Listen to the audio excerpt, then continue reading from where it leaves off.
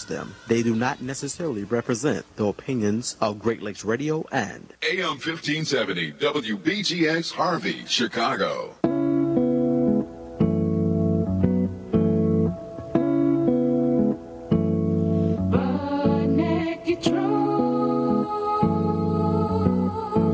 It's the butt naked truth, y'all. Butt naked truth. Come on. It's nothing but the butt naked truth. Butt naked truth.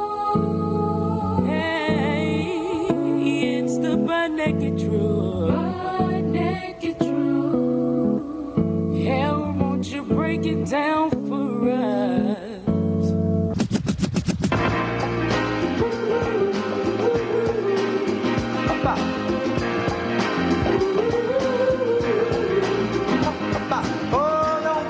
Hi, this is Reggie Reg, and I'm a comedian. I do impressions. Anytime I listen to talk radio, I listen to WBGX 1570 AM, especially the Butt Naked Truth, Tuesdays through Fridays, 2 to 4. Look, I got to thinking, there's got to be other people that listen to it too. Politicians, like Barack Obama. Of course, I listen to WBGX 1570 AM. It's the favorite radio station because they talk about the Butt Naked Truth. Or the new guy that's taking over. You know, my hotels are here. I love the Butt Naked Truth. That's what got me elected. Or actors like Terrence. Hey, man, you know, I've got the #1 show on television. And, man, I love listening to the Butt Naked Truth. Or my favorite of all, Denzel. Okay, all right, you like the Butt Naked Truth. I'm pretty sure everybody else like the Butt Naked Truth. Check them out, Tuesday to Fridays, 2 to 4. That's WBGX 1570 AM. Don't miss it. The Butt Naked Truth. Okay? All right?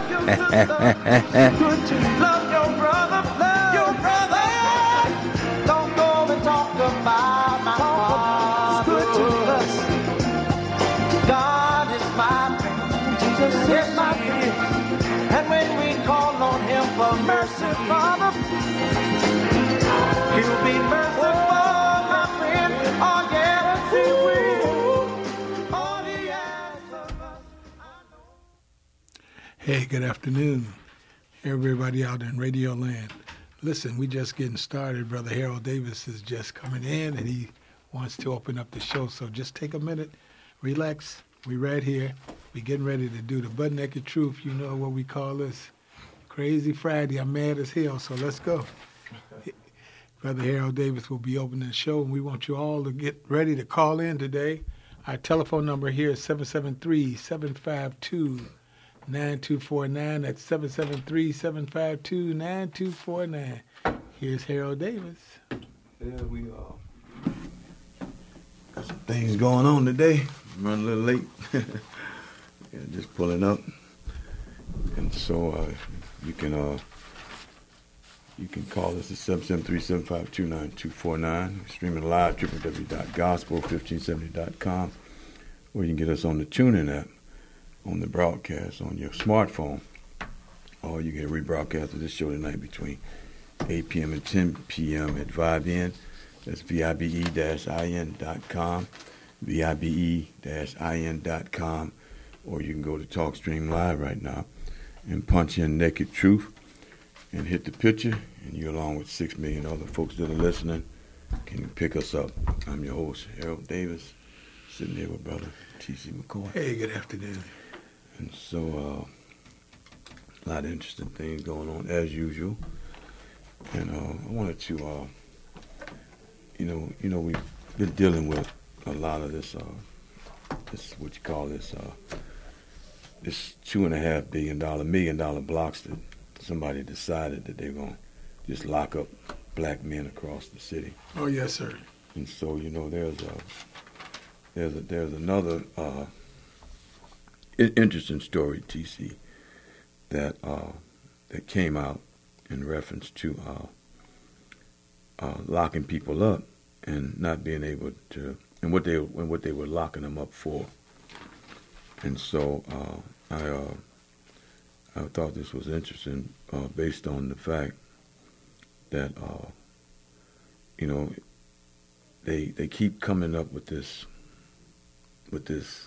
Band-Aid approach about fixing something that they knew that it can't be fixed with a $200,000 grant. That's right. And all this nonsense that they tell us to go do and try to figure it out, back and forth. And so part of there's a story out that talks about inside the county jail, and they're talking about a particular Friday inside the courthouse at 26 in California. Okay. And in this courthouse, they had about 100 people are led from the crowded jail cell into the basement of the courthouse, and then into the courtroom every day. Now this takes place every day. It's 100 people that they bring in on any given day, and so into any particular courtroom, and it says that the judge will determine whether they get a bond or not. And so they take into consideration the defendant's criminal history, TC. The probability that he will miss the next court date. Brother Wally Muhammad, come on in, man. Wally Muhammad's in the house. Somebody was asking about you the other day. I meant to call you, brother. They said, is that Wally Muhammad in the studio? And so we're talking about this how we're talking about the $2.5 billion they spent from 2007 to 2011. And they had these $1 million blocks, Brother Wally, where they even spent $2.5 million on Cicero and Adams. That's correct. I mean, now how do you spend $2.5 million on one block locking up people? And so anyway, so they want to throw these little grants at us and say, okay, go fix the crime, go fix this, go fix that. And it's almost impossible. So I was given a scenario on any given day at 26 in California. They they bring in as many as 100 young men in these different courtrooms, and they bring them through the basement of 26 in California into the courtroom. So they already locked up, so they do that underground tunnel. And so this judge determines whether they're going to get a bail or not. And so a lot goes into the decision. They say the judge can consider the criminal history, the probability that they may not show up in court or commit another crime, if they let them out on bond. So if the judge was worried about those particular things and money is attached to each bond, the increasing odds that a defendant will return back to the county jail until his next court date. I mean, that's if they pay a bond, they're going to at least try to get there. So they were talking to this public defender. His name is Michael Halbert, and that he was reassigned from traffic court to bond court last spring. And so by his count, roughly half of the cases that were called this summer were possession of usually small amount of heroin and cocaine. Most involved amounts that would be considered a misdemeanor. And if they were filed in federal court or 13 other states across America, it would always say the amount is less than 1 gram. So these are just, what they call them, TC? What kind of dealers? Street level dealers, or what they call them? Well, less than 1 gram? Well, most of them are, one packet is .025, okay, which is a quarter of a gram. And you need a gram to be considered a felony. And when they send it out and come back from the lab, after they test it, they say, well, Judge, this was .25, which would be, you charge them for half a gram. That's what you do. And it normally comes back way lower than that, Harold. Okay, so it's no surprise that drug possession is the number one arrest that people in Cook County Jail, where 85%, 90% are black and Hispanic. That's correct. So that's been the case since we're talking about 2007. That we're talking about from 2007 to 2011, they spent $2.5 billion locking them up. Well, they hit another $750 million in locking up and keeping these guys in jail. So there's another $750 million from the same stretch, TC, from 2007 to 2011.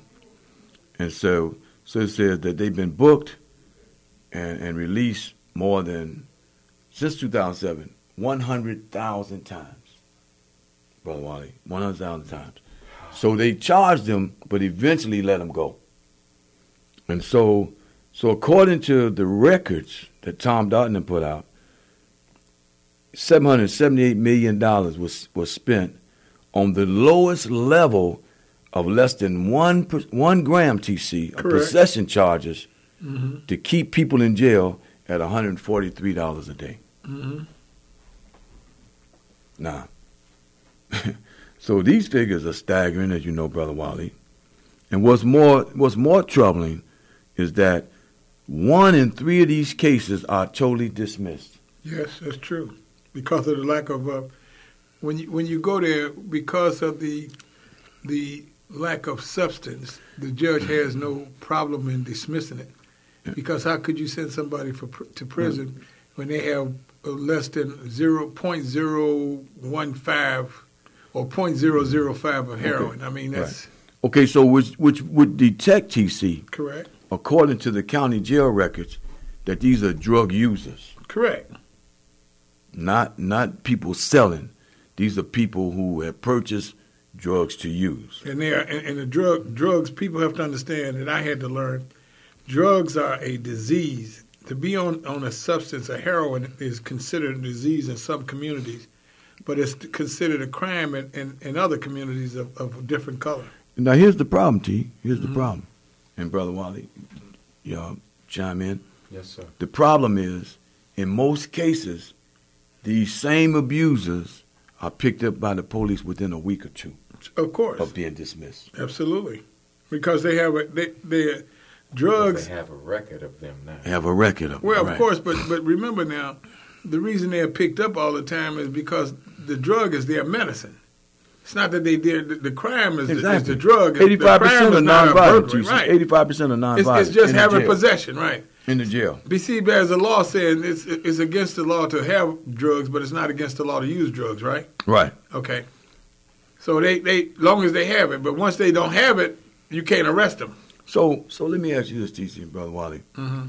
So within 1 or 2 weeks, that same arresting police officer correct sees them on the street again and takes them right back to jail again. Correct. Right before this judge again. Correct. And now they're in the county spending all this time in a cell when they actually need some drug treatment. That is absolutely correct. You know, first of all, greetings to you, my brother Harold, yes, brother TC, and the whole WBGX family. It's great to be here. I just was stopping by to see my brother, and he do what he do, here, man. But I want to say, you know, with respect to my brother TC, who is really a great hero in our community. Yes, sir. You know, the Honorable Minister Louis Farrakhan, my teacher, he said that drugs is not the problem. Right. You know, the enemy wants us to take drugs as a disease. Mm-hmm. Okay. He said drugs are the symptom of a problem. Okay, I agree with that. It's like you got a runny nose and you're going to treat a runny nose. Well, the runny nose is telling you that there's a bigger problem.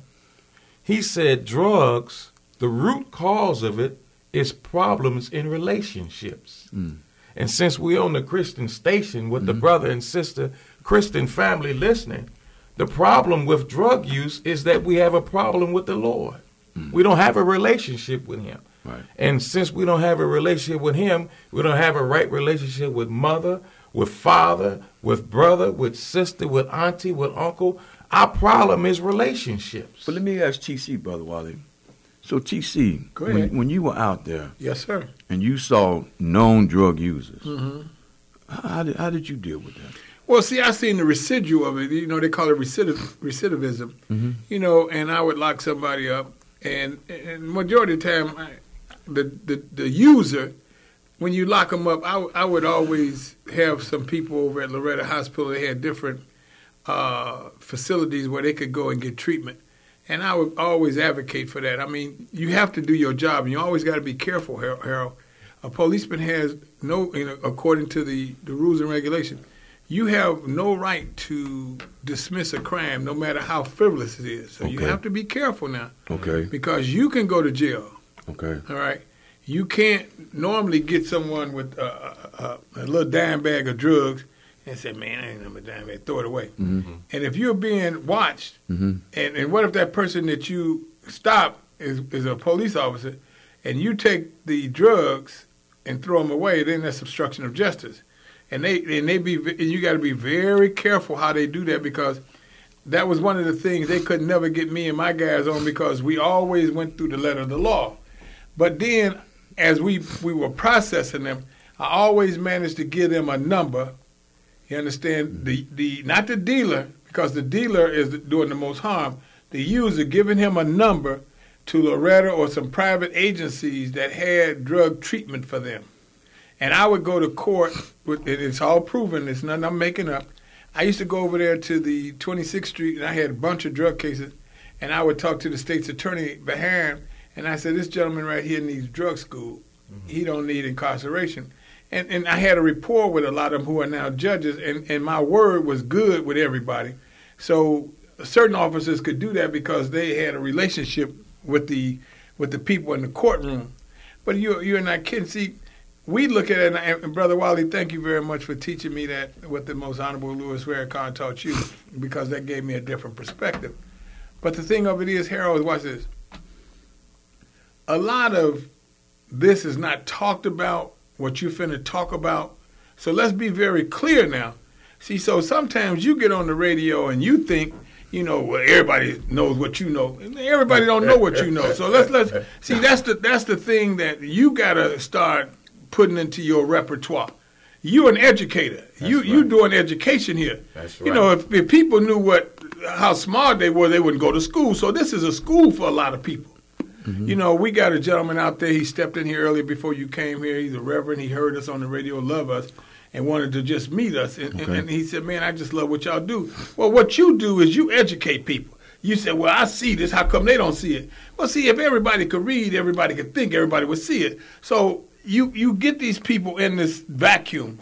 Mm-hmm. We're looking at it in a holistic point of view. You're saying, well, they locking these people up. We losing all this money.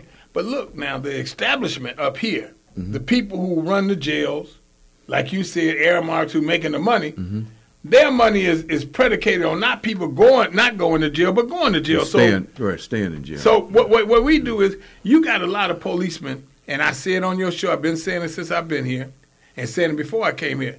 You got policemen that don't want to touch drugs, don't really want to touch the community. All they want to do is the 1st and the 16th. They want to collect a check. And you confronted them like you be confronting me, which is good. You're supposed to ask questions because I'm supposed to know the answers. A lot of these policemen, man, I don't want to talk about that, man. Forget that. See, so keep educating our people. You're absolutely right. I'm looking at it like you saying with the drugs, but the business people are looking at it like, man, that's my money Harold talking about, because that's what it's about, money, right? Right. That's the 200. Right. That's the money block. Right. The money blocks is, we know that people are going to be congregating on that block, right? Well, if the Cook County Jail sat in 13 other states, Wally, they said it would be empty. Absolutely. And because they would get I-bonds. Absolutely. For 85% of the crimes that are nonviolent offenders. They said if that jail sat in 13 other states across America, including Washington, D.C., then that jail would be empty. I agree with you. Wow. So let me make this point right now while we're here on this subject. These people, this is a business. Everybody is feeding off the black man. He's a commodity. He's not human. He's on the stock exchange. When you came here to America, you understand, you was a commodity. We talked about this. So you got people who are sitting there playing on these people. These drugs don't come to America in the mail. They bring drugs and drop them off in certain locations. He says, I know if I bring these drugs on this block and these policemen are doing their job, and they really are not concerned about the community, they're going to run and arrest one person, put him in jail. I'm going to get my money because I'm going to feed them breakfast, lunch, and dinner. and I'm going to house them, I'm going to give them uniforms. We look at it like that because you made me look at it like that. Okay? Mm-hmm. But look at this judge. What judge are you talking about? And he Well, has I'm talking about most judges down in the county jail. I mean, these courtrooms are filled with hundreds and hundreds of guys that are coming through on any given day. This particular public defender, he's talking about one day. Okay. And so he's saying that there's an argument that, or Wally, we can sit here and say, well, Preckwinkle say let him go, Tom Dart say keep him, and so there is a rumor that Dart wants to run for mayor, and that he's coming up with a plan that if they catch anybody with a gun, 10 years automatic. That's going to be his platform allegedly for running for mayor, and so you got this political pressure. Correct. You got these jail costs. You got these judges, you got county officials and prosecutors prosecutors, that's how they stay working, and they don't agree with how to treat drug users. Correct. Who cycle through the system. I mean, as far as they're concerned, they criminals. And so if Preckwinkle and Dart get together, or Preckwinkle says, or with the new state's attorney Kim Foxx, and God help her, because I know she's fighting every day with them crazy folks down there, and people don't look for any instant changes because she's fighting a system that's been in place for a long time, and so that sister, man, keep her lifted up, and if anytime we need to defend her, we need to defend her, because remember, 97% of those jobs down there are held by white males. Yes. Those state's attorneys. Right. Those assistant state's attorneys, 97% are white males. And so she's walking into a situation where the Ed Burks and all them guys down there that have cousins and relatives down there don't like the fact that the sister's there. So there's a retired judge named Lawrence Fox that said he oversaw the special drug courts in the late 1990s, Wally. Right. He says, jail time can break addiction only if there's drug treatment while they're there. I know Judge Fox real well, yes. He said, other than that, y'all just playing games. That's all. He said, if you just lock him out and say, okay, he gonna get out, he coming right back. Mm-hmm. He said, the only thing that can break drug addiction is that while they're locked up, they're put in a drug treatment program. Absolutely. Now, you would think after spending $2.5 billion on locking folks up and another $778 million on dismissing them, just on cases dismissed, that somebody, but like you said, TC, somebody's making a lot of money. Absolutely. You looking at a lot of money. You looking at it in a humanitarian point of view. Mm-hmm. Okay, get away from that. This is a business. Life is a business.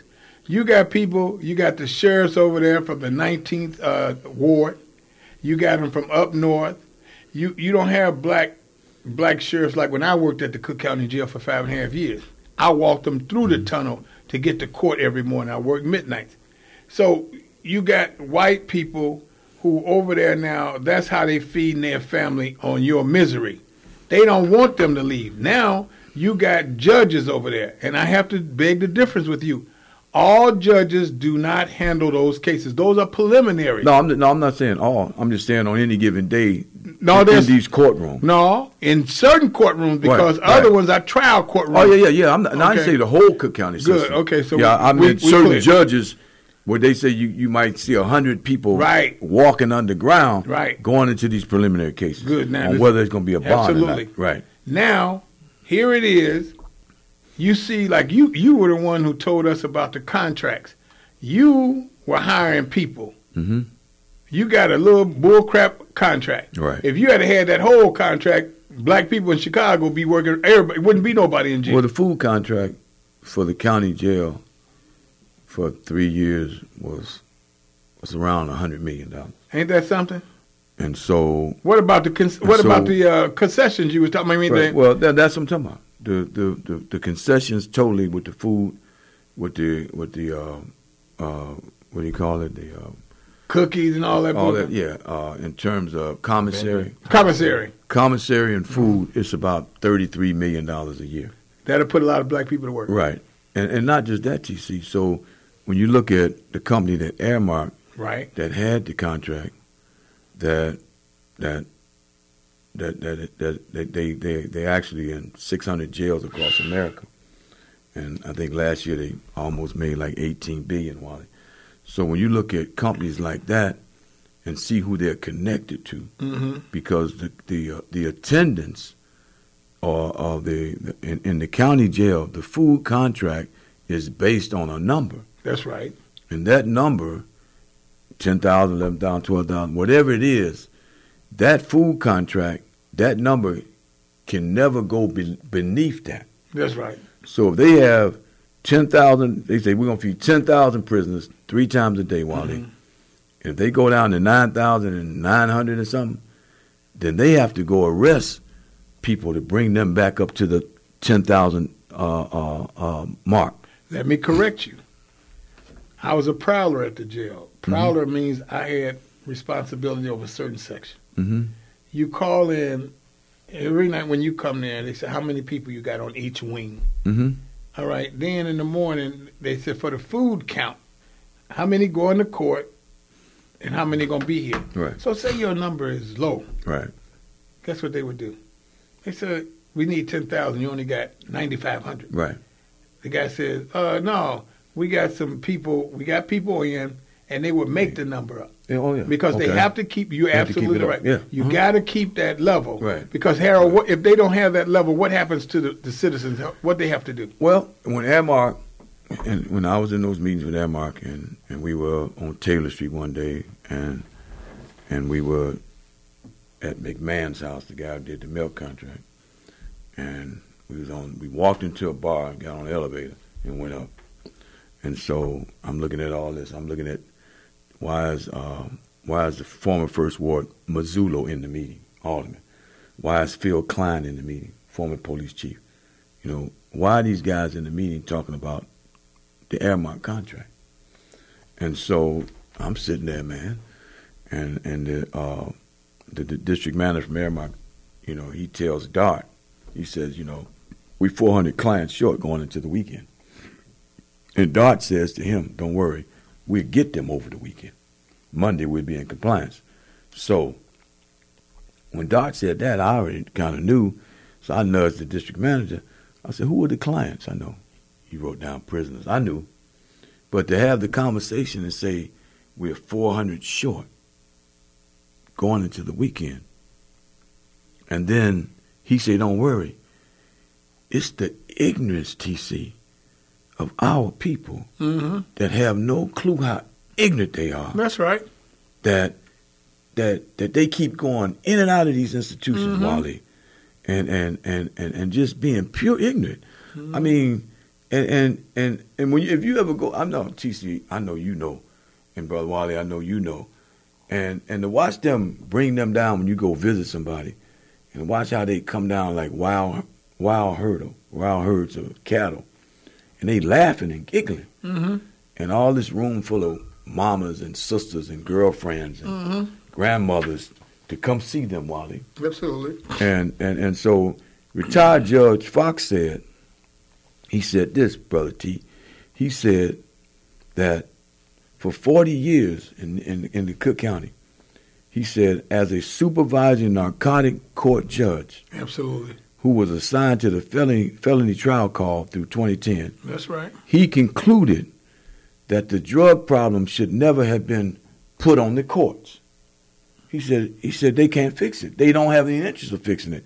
He said there are so many people, Wally, that use and abuse drugs, 85% of them coming through that county jail. He said it was his gut feeling that the only thing you can do is to decriminalize it. That's right. Decriminalize it. Let me say this, brothers. You know, yes, our people are ignorant. But our people are ignorant in another manner. Mm-hmm. We're ignorant to the nature of our oppressors. Right. That's what we really ignorant of. Exactly. And it's that root that causes all the mistakes that we make even in dealing with them. Mm-hmm.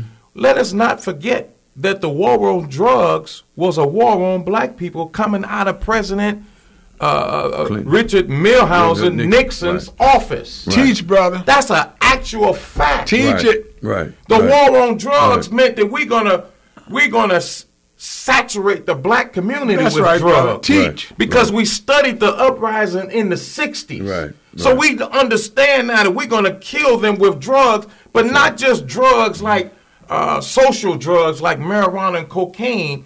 We're going to devise chemicals that we're going to give their women, that their women's biomedical systems are going to detect that when they are carrying a male child, this chemical is going to attack the testosterone that comes with the male child. See, we always hollering about the effect, right? But we're not dealing with the cause. We are the victims of a skillful plan and scheme. Teach, brother. Not only to keep us down. Teach it. But slavery was a business. I mean, this ain't new. Jail ain't new. But let me ask you this, Brother Wally. The educators and those scholars that claim to know how to deal with the black community, in the black community, and these intellectual people who say, well, I can do this, I can do that, then where are the educators? Where are the intellectual scholars? Where's that black part of the black community that would even send out the warning that these things? They're choked with fear. They know, but because they want to keep their job, they're afraid. But I thought you Christians, my Christian brothers, I don't want to say you Christian because I'm a Christian too. I thought the Bible teach that perfect love cast out fear. Exactly. Well, evidently we ain't got no perfect love around here because fear is ruling. You got the knowledge, you know what to do, but what makes you so afraid? So let me ask you this, Brother Wally. Last year, Brother TC, there were 30,000 drug arrests in Chicago. 30, according to what they're saying, here. That's low. There are 30,000 drug arrests last year. They say so. The critics say that the aggressive enforcement is a part of this so-called unofficial hidden agreement between police and prosecutors. Okay. That go like this. Police make high volumes of arrests to maintain neighborhood order. Prosecutors rubber stamp the charges and punt to judges who decides which ones to drop. Okay. So is any truth to that? Okay, watch this. You in a meeting, right? Question. You in a meeting with former Superintendent Phil Klein. Former Superintendent Phil Klein is considered a consultant, according to what you're saying. Why is he in that meeting? He don't. Exactly. So watch this. He's a consultant. I had the opportunity to know some people that worked for McCarthy, and McCarthy never wanted nothing to do with Phil Klein. Phil Klein got a background. All you got to do is ask Green Smith over there with the Marquette 10, because he told me if there had been, it should have been a Marquette 12. It should have been Phil Klein and another guy named Steve School that I graduated from, went to high school, who became a lieutenant, right? So Phil Klein is in the meeting. He's getting paid to be in that meeting. And when he said we're going to have him, Phil Klein must have did something, because remember now, if it wasn't drugs, it would be something else they arrest us for. All right? So let's be very clear on that. When I listen to Brother Wally right here and getting this education that I need to get my PhD, he said something. And he said something so pervasive just now. He said they scared. You are the bell ringer.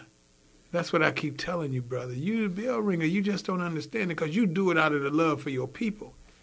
You are a danger to these so-called American Negroes because you put them out front. They supposed to be the leader. You've taken over the leadership by your actions. See, people ain't leaders because somebody voted them a leader. Your actions make you a leader. Right. Okay, so now, here it is. You got these people walking down. I was in Cook County Jail. They walk down, they happy because they've been trained like seals. You take a rubber ball and you throw it to a seal and he in water. The first thing the seal going to do is hit the rubber ball in the air and hit it back to you. You understand? So what we have to do is we have to make sure that we train our people. And we're going to train our people, you understand, to be who they supposed to be. They go to these jails, and this jails to you, you just said the jail is like recess. How can you be in a negative environment and tell me that they coming down happy and the people happy to see them? And they get used to that. How can you get used to pain? I mean, I don't understand that, brother. People get used to pain. They come down smiling when the man let them out to see their family. Brother, something is inherently wrong here, but like the brother just said, the symptoms, we've been taught and we've been trained.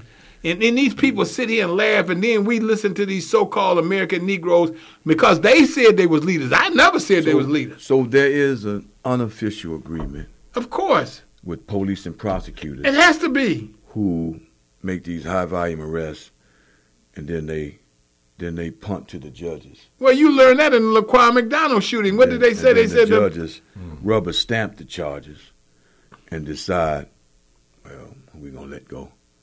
Harold, if there was no film, Jason Van Dyke could still be patrolling the Chicago police streets, the Chicago streets right now as a police officer. So the future of the monetary gain that's made off of these 85% of these guys who are nonviolent offenders who have drug issues. Right. The future is, Brother Wally, they looking what's going to be in place if we have to give this up. I mean, because they're making so much money off of, like I said, Klein was there basically because he probably has an interest somewhere with Airmark. No, he's a consultant. To Airmark.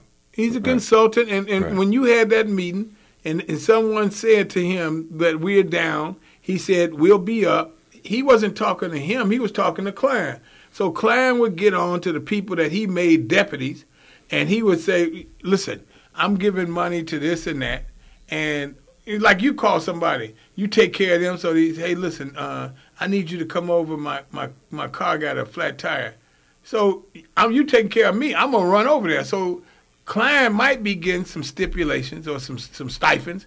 And then those policemen who are in charge of certain departments are the ones that he's in charge of. And he says, go out and make sure we get enough amount of people in the system so we could make sure this thing happens. So with these guys coming in, and they spent, Wally, since 2007, $778 million, and they know in the door when they bring them in for less than a gram that they're going to dismiss the case. Of course. So why lock them up, Brother TC? Because what I want to do is simple.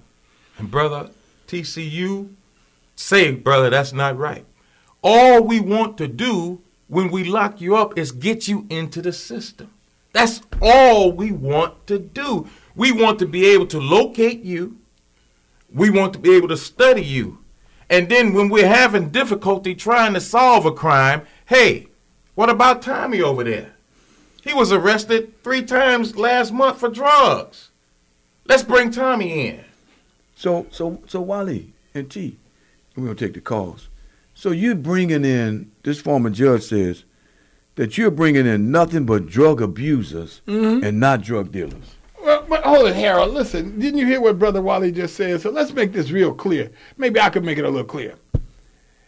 They said a month ago, D'Angelo, in charge of the union, said, we're going to, if they forgive some of these drug offenses and you hire these police officers, you get substandard police. I said, okay, we'll get substandard police to work in substandard communities, so what's the difference? See, so what they do is, like he said, once you get that number across your chest, it restricts you from certain things. Your ceiling has just been leveled. See, if you are not arrested, you got education and stuff, the sky's your limit. What they do is they control you by arrest. All it has to do is be something frivolous. So the judges' payroll, the prosecutors on payroll, correct, police on payroll, correct, county officials, correct, all that's involved in the county budget. The federal government allows money for that. So they'd be bickering over, well, if we cut this out, then that means they're gonna cut some of us out. And so it just, well, let's take some calls when we come back. Okay. Hello, caller. Caller, you on the air. Hello, Hal. Yes. Hey, brother, this is Ray. Hey, Brother Ray, how you doing? Hey, TC. Hey, brother, how you doing, brother? And Brother Wally. Hey, Ray, how are you? All righty. Man, it's hard to not tune in to you, brother. And, I've not been calling for a while because I always listen. But I'm going to tell you an incident happened to me some years ago, Hal. I'm going to Star Rock going fishing, and we go to the hick town, okay? Mm-hmm. And 2 weeks prior to that, we went fishing, and there was some kind of problem with my daughter with license from 99, but she was able to drive. Mm-hmm. They stopped her, and they wrote her up. And the time I'm talking about, a month later, we go back. I say, okay, well, we go to court with her, then we just go fishing. We had a blowout on the expressway, okay, before we get to the courthouse. Now, I called, I said, well, I told my wife not to call. She said, no, we need to call. I said, okay, we were going to call, and they'll know what happened. 2-3 minutes later, after I changed the tires, here come a sheriff, a police car, some kind of one of those hit police cars. He pulled aside, and we told him what the problem was, and he asking about all the IDs. And he took mine, and he told me that I was on some kind of domestic abuse problem with the family. Now I'm getting ready to go back and forth with this man. Because now he's telling me I got to go down to the station. And my wife saying, no. I said, okay, well, I'm going to go on down here, and maybe they'll straighten it out when I get to the station. I get sitting there, and they put me in the cell. Now they're telling me that I got to take a shower. So now I want to make a phone call. The cell I was in, the phone didn't even work. Wow. Yeah, so I told the guy, I said, man, listen, the phone don't work there. He said, okay, well, you go take a shower and put this uniform on. Now check this out, y'all. I took the shower. They gave me a blue and white uniform. Then it was an orange and white. The guy gave me an orange and white uniform. So I put the orange and white on. I go back to the holding cell, and one of the lady police saw me. She said, honey, what you doing with this uniform on? I said, this is what the guy gave me. She said, no. You need the blue and white. The orange and white means you're going to be shipped out. Now the white guy gave me the orange and white. Now I get upstairs, and they kept me all day to the morning. They telling me I'm going to court. They got us up at 6. We go down to the courtroom. I'm in some kind of, it was like a dungeon, y'all. It was like a dungeon. They brought me down there. It was about 6 or 7 other guys with me. I was the last one they come to get. So they took everybody else. Guy come and got me.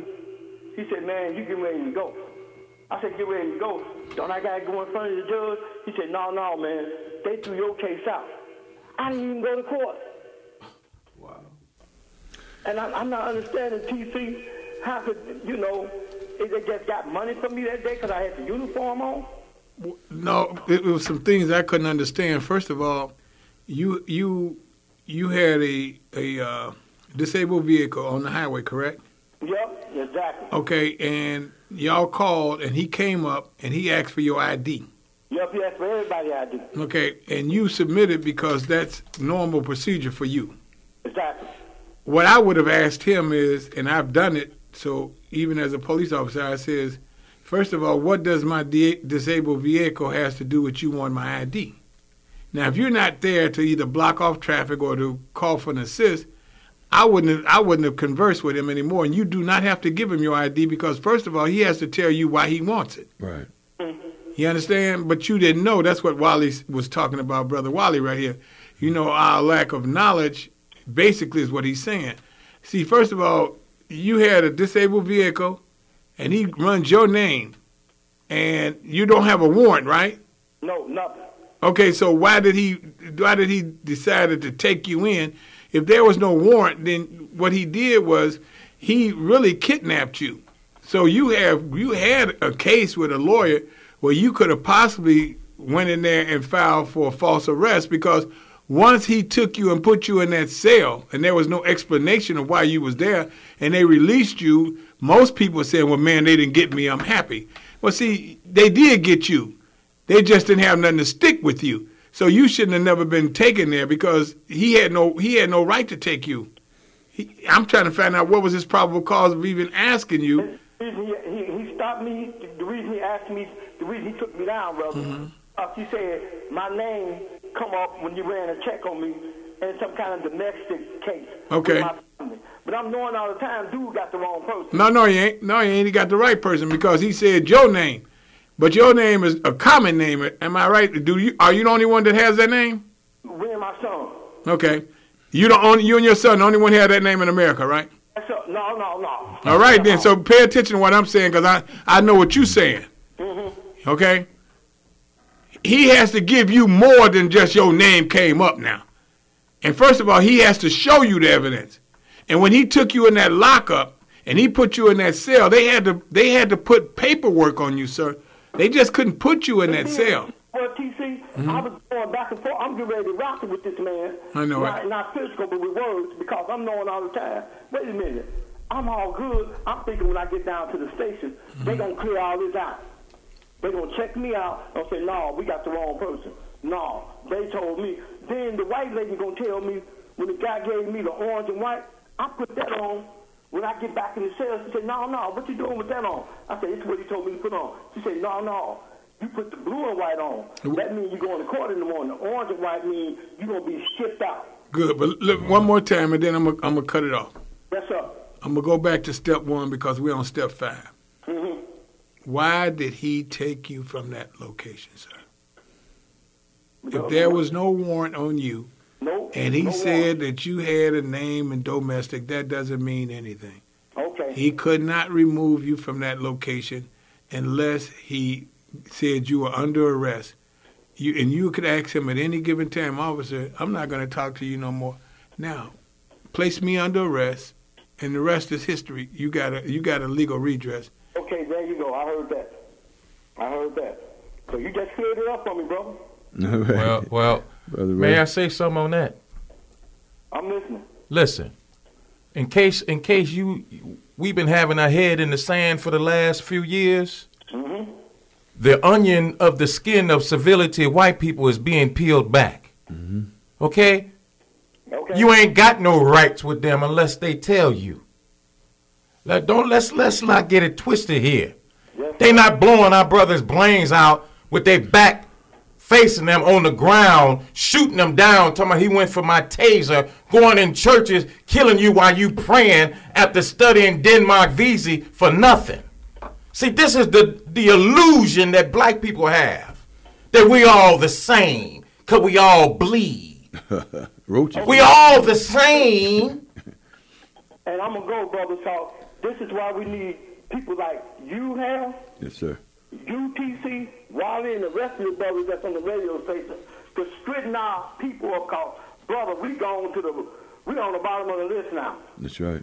Yes, sir. We need people like you, Hal, to keep doing what you're doing. I always tell y'all, yes, sir. I got your back, brother, no matter what. That means support. Thank you, Brother Ray. Appreciate it, brother.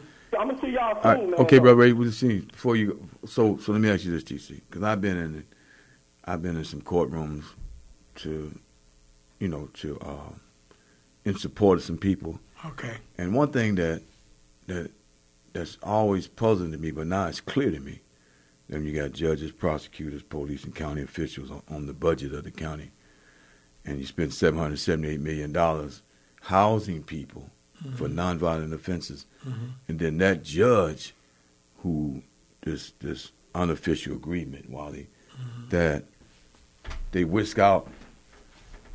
And what was always puzzling to me is that you see them risk a guy out, and he ain't even up there like 45 seconds. Mm-hmm. And the judge say he has probable cause to give him another continuance.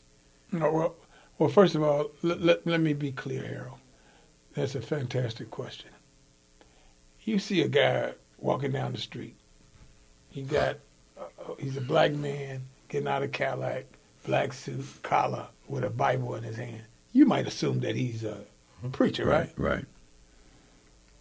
You got judges that's been put on the bench to deal with you that don't have no knowledge. None at all. Okay?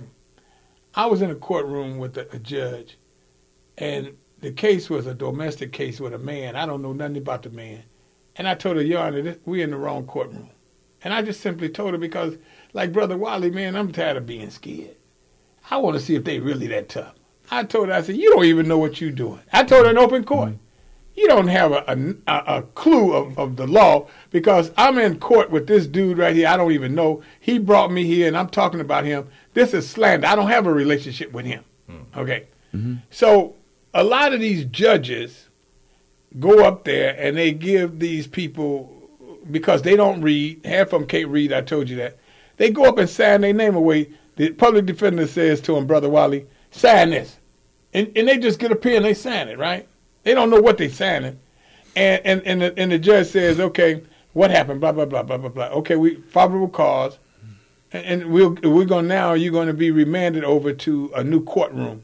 See, you go through the preliminary hearing, that's the probable cause hearing. Then if it's enough there, you go before a judge. I got a cousin. Another court. Go ahead. I got a cousin been in the county for 2 years. He gets a continuance every 2 or 3 weeks. Uh-huh. Why don't they just send him down the river if they're going to do that? And he has a drug problem. Okay. He's done some things that put him in there. But, I mean, he's been there 2 years. Okay. At $143 a day. There you go. Times 2 years times 700 and what, Wally? 740. 730. Let's do the math on what he's cost them. 143. And he's a non-violent offender, Brother TC. Okay, you do the math real quick. Let me say this. 740 times 143. Okay. He's caused us $106,000. Okay, but watch this. If you got a school, and you ain't got no students coming in, and all your students are going out. So what if that judge doesn't have? See, he looks on his docket. Remember now, he comes in the courtroom, and as soon as he comes in the courtroom, he has what is called a court docket. He sees how many cases he's gonna have that day, right? Mm-hmm. And if he sits up there and he says, "Okay, we'll continue this to such and such a day." He turns his book. If you've been to court, you've seen him turn the book, right? Uh-huh. He said, "Man, I ain't got number three cases. I need at least 10 to get paid."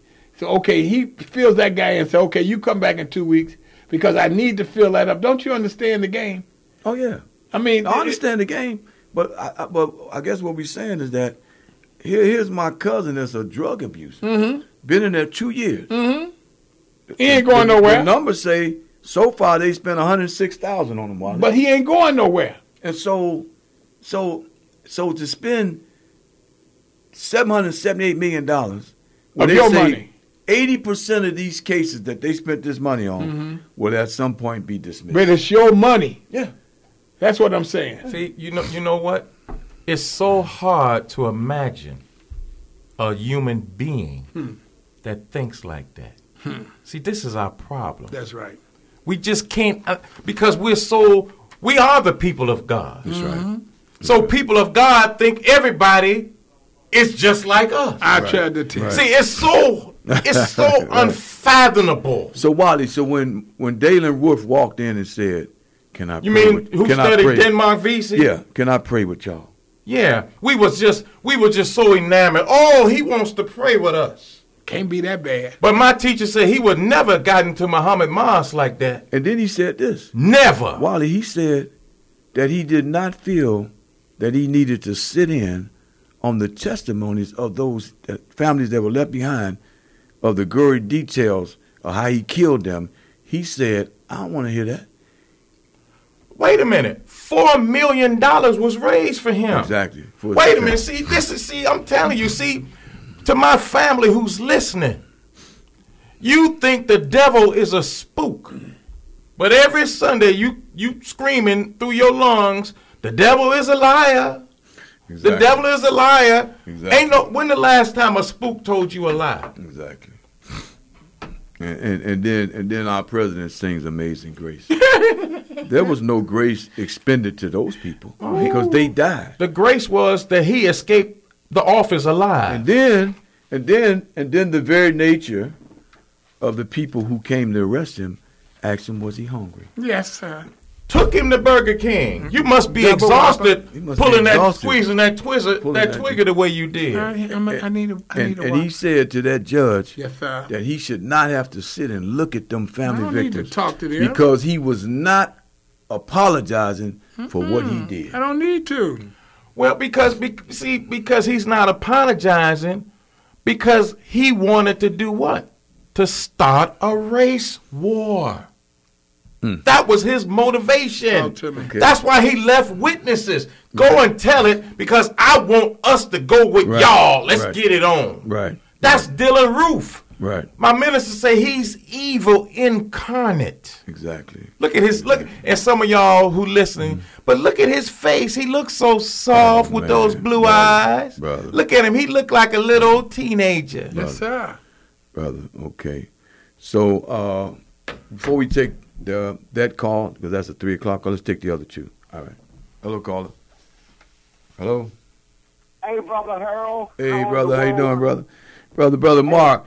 I got a cousin been in the county for 2 years on a drug charge that he uses drugs, and they spent $106,000 according to what they're paying, $143 a day, and it's been revealed that the county has spent $778 million in the last 5 years dismissing cases after locking people up for 2 and 3 years on a probable cause of them having less than 1 gram of heroin and cocaine. And when we tell you, Brother Harold, this whole court racket is nothing but what it is. It ain't Yes, nothing sir. but a racket. Most of the judges, as I think that's Brother Red on the line, and Brother Red was stating that the judges and whatnot, most of them don't know the law, and most of the individuals who go before them don't know how to read nor write, and they get away with it. But one thing I wanted to bring up was, I loaned a person last year some money. The person went and put an order of protection against me. Oh, man. Now, I violated the order of protection. I ain't gonna lie, I violated it. But the bottom line of it is I end up paying. It cost me $1,500 to get out. Then I had to pay $500 and something in court fees, and then I had to pay $600 to a probation department to get 6 months probation. Wow. That's what I end up having to pay. For loaning And I was somebody like, some money and you went to ask for the money that they owed you. Man, they don't listen. They don't listen. Matter of fact, the judge told me several times to shut up in the courtroom. And that almost like triggered off something due to the fact that I'm trying to explain to you what the world didn't happen. Here it is, you got a senator or a congressman who then got caught up into a sex scheme and stealing all type of money, and y'all listening to him, but here it is the common person that comes along and tell you what happened. Right. You don't want to listen to him. And what they end up doing to me, I had to plead guilty. Not only did I have to plead guilty, but they told me that I couldn't even mention this person's name. I'm like, what? Wow. I can't even mention this person after the person beat me out of my money. Wow. So the whole system is a racket, and all these attorneys and stuff sitting here talking about they love you and all of that type of stuff. 99% of them was playing ghosts. Wow. You know they're going to play Oh, yeah. ghosts. Oh, yes, sir. Yes, sir. All right, Brother Right, Mark, we so- appreciate it. When you going to come in and sit with us, man? Man, I'll try to come in sometime during the week, meaning next week, Yeah. because you are hitting on a very touchy subject. I mean, and man, that is, they keeping these people locked up for years. And this stuff $778 is a million. racket. Oh, yes, See, they sir. let that boy out And when they let them out by mistake, now they're going to come up with some crazy rules as a result of that. Exactly. And then all it's going to do is make things worse on the guys locked up. Exactly. Do y'all really think that was a mistake? Exactly. Thank you, Brother Mark. We see you next week, brother. Thanks, Brother Mark. Okay. All right. Brother Mark. All right, Ken. Thank you, brother. Hey, Ken, let's just do the identification 1570 and bring the brother on. We ready to roll. AM 1570, WBGX Harvey, Chicago. All right, we got Brother Eric Dargan on. Brother Dargan. Yes, sir. This is he. How you doing, brother? All righty. Thank you. Okay, so you calling from where, Brother Eric? Calling from Houston, Texas. Houston, Texas, and we got a bunch of listeners out that way too. And so you got a new book out called "Book Leading Without Dollars." That's correct. Leading Without Dollars, mainly for the public and nonprofit organizations. Okay, so tell us who is Eric Dargan, brother? Tell us who that is. Eric Dargan is a small town country boy from a little small state in Arkansas called Blytheville, Arkansas, that matriculated to Houston, Texas, where I am now the Deputy Director of Public Works and Engineering for the city of Houston, handling streets and drainage for the entire city of Houston. So how did you get in Public Works? I got in Public Works by way of AT&T, where I used to be a director of installation and repair. And let's just say God called me over, and I realized that my passion, my service, my passion or my desire was into service of my fellow man, and having the opportunity to serve in Public Works allowed me to do what I enjoy every day. So this book, what is your book? Can you go into detail about the book? Yeah, the book is one of those books. If you back in the day, back in the early '90s, when I first started my professional career, two books that inspired me way back then was Who Moved My Cheese and The 1 Minute Manager. And these were simple, straightforward books that talked about what it took to be in management and expectations. This book, Leading Without Dollars, is a very simple, easy to read, 30-minute read on just some core principles and values of leadership, of leading an organization, of motivating your people, of taking care of your people, of communicating with your people, and getting them to truly work with a passion versus worrying about the next dollar. Because when you're working in government, the dollars are not going to be there. So you have to have a public servant bone in your body to really give 100% each and every day. And this book allows you to understand how to reach the lowest level employee and make them understand that they are important in this organization. And those are the people who we depend on every day for the services that we provide in the public sector. Okay. And so what is your passion in terms of you writing this book?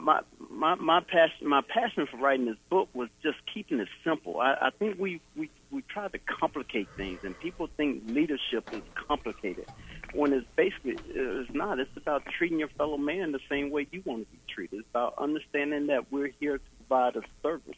We don't take our jobs personally. We don't try to do a bad job on anything we do. People show up, whether they're a lower paid minimum wage employee, they put on that uniform and come to work every day. So my passion in writing this book was to make sure that people in leadership positions understand that we have to treat our employees with the highest level of respect. We have to give them their due so that they can go out and give the best in them to the public. And just by writing this book, like I said, I just wanted to appeal to those leaders, because sometimes leaders get it twisted or confused that you have to treat people a certain way. You have to carry a bit stick. You have to demand this or demand that. And the reality is, no, we have to be servants to our people. Okay, so in terms of leadership, I mean, we've been doing a series on leadership here, and so how does someone purchase your book? They can purchase my book through the Sweet ID, which is one of the businesses that I've managed to support, and they've supported me. The ID Suite is a way they can Google my name or go to the ID Suite under Leading Without Dollars, or my name, Eric Dargan, or go to ignitetm.com, and basically they can purchase the book online through that process. Okay, so give that information again. They can purchase it how again? ID Suite, which is either Google my name, Eric K. Dargan, Leading Without Dollars, or ignitetms.com. And once you pull up the virtual card through ID Suite, they can then click on the button Leading Without Dollars. Okay, so you've been a servant leader for strong Christian leadership, in other words. Yes, sir. 15 years in the public sector, 11 years in the corporate sector, and it's hard. It's a little bit more difficult on the corporate side of the house, but at the end of the day, we know that God lead our path, and God knows exactly where we should be and how we should be leading our communities to make them all a better place. Shepherd should have the heart of a shepherd in terms of leading our people, because you have people in leadership positions with authority, and they have no business at all with the authority or the leadership, and that's been a big problem in the black community, what we see. Well, and that has been the problem. I wish I could tell you that it's not a problem here in Houston, but I will be the first one to say we got a new mayor in the city of Houston, black man who's been in the public sector for well over 25 years, and he has truly a servant leadership style. Okay. And I'm thrilled to say that I work for the city of Houston, and I will tell you that there are many black in the public works arena, in the public sector in general in Houston that are truly public servants and understand that the community makes us who we are. How's the Fifth Ward doing in Houston? Fifth Ward is doing pretty good. Fifth Ward is continuing to grow. We got a great council member, Councilmember Davis over Fifth Ward, and once again, they're doing some good things also and moving in a positive direction and trying to get that community turned around for the infrastructure needs that have been lacking over the years. Yeah, that's Attorney Lou Myers. He's from the Fifth Ward in Houston. He said that somebody broke in his sister's house while they broke in there, they not only did they while she was asleep, they got something to eat. They used the toilet and didn't flush it and went right back out the house. and so the Fifth Ward, man, Lou Myers talked about that. Brother Khalid Muhammad came from the Fifth Ward. That's right. From the Nation of Islam. He come out of the Fifth Ward. You know Brother Khalid Muhammad?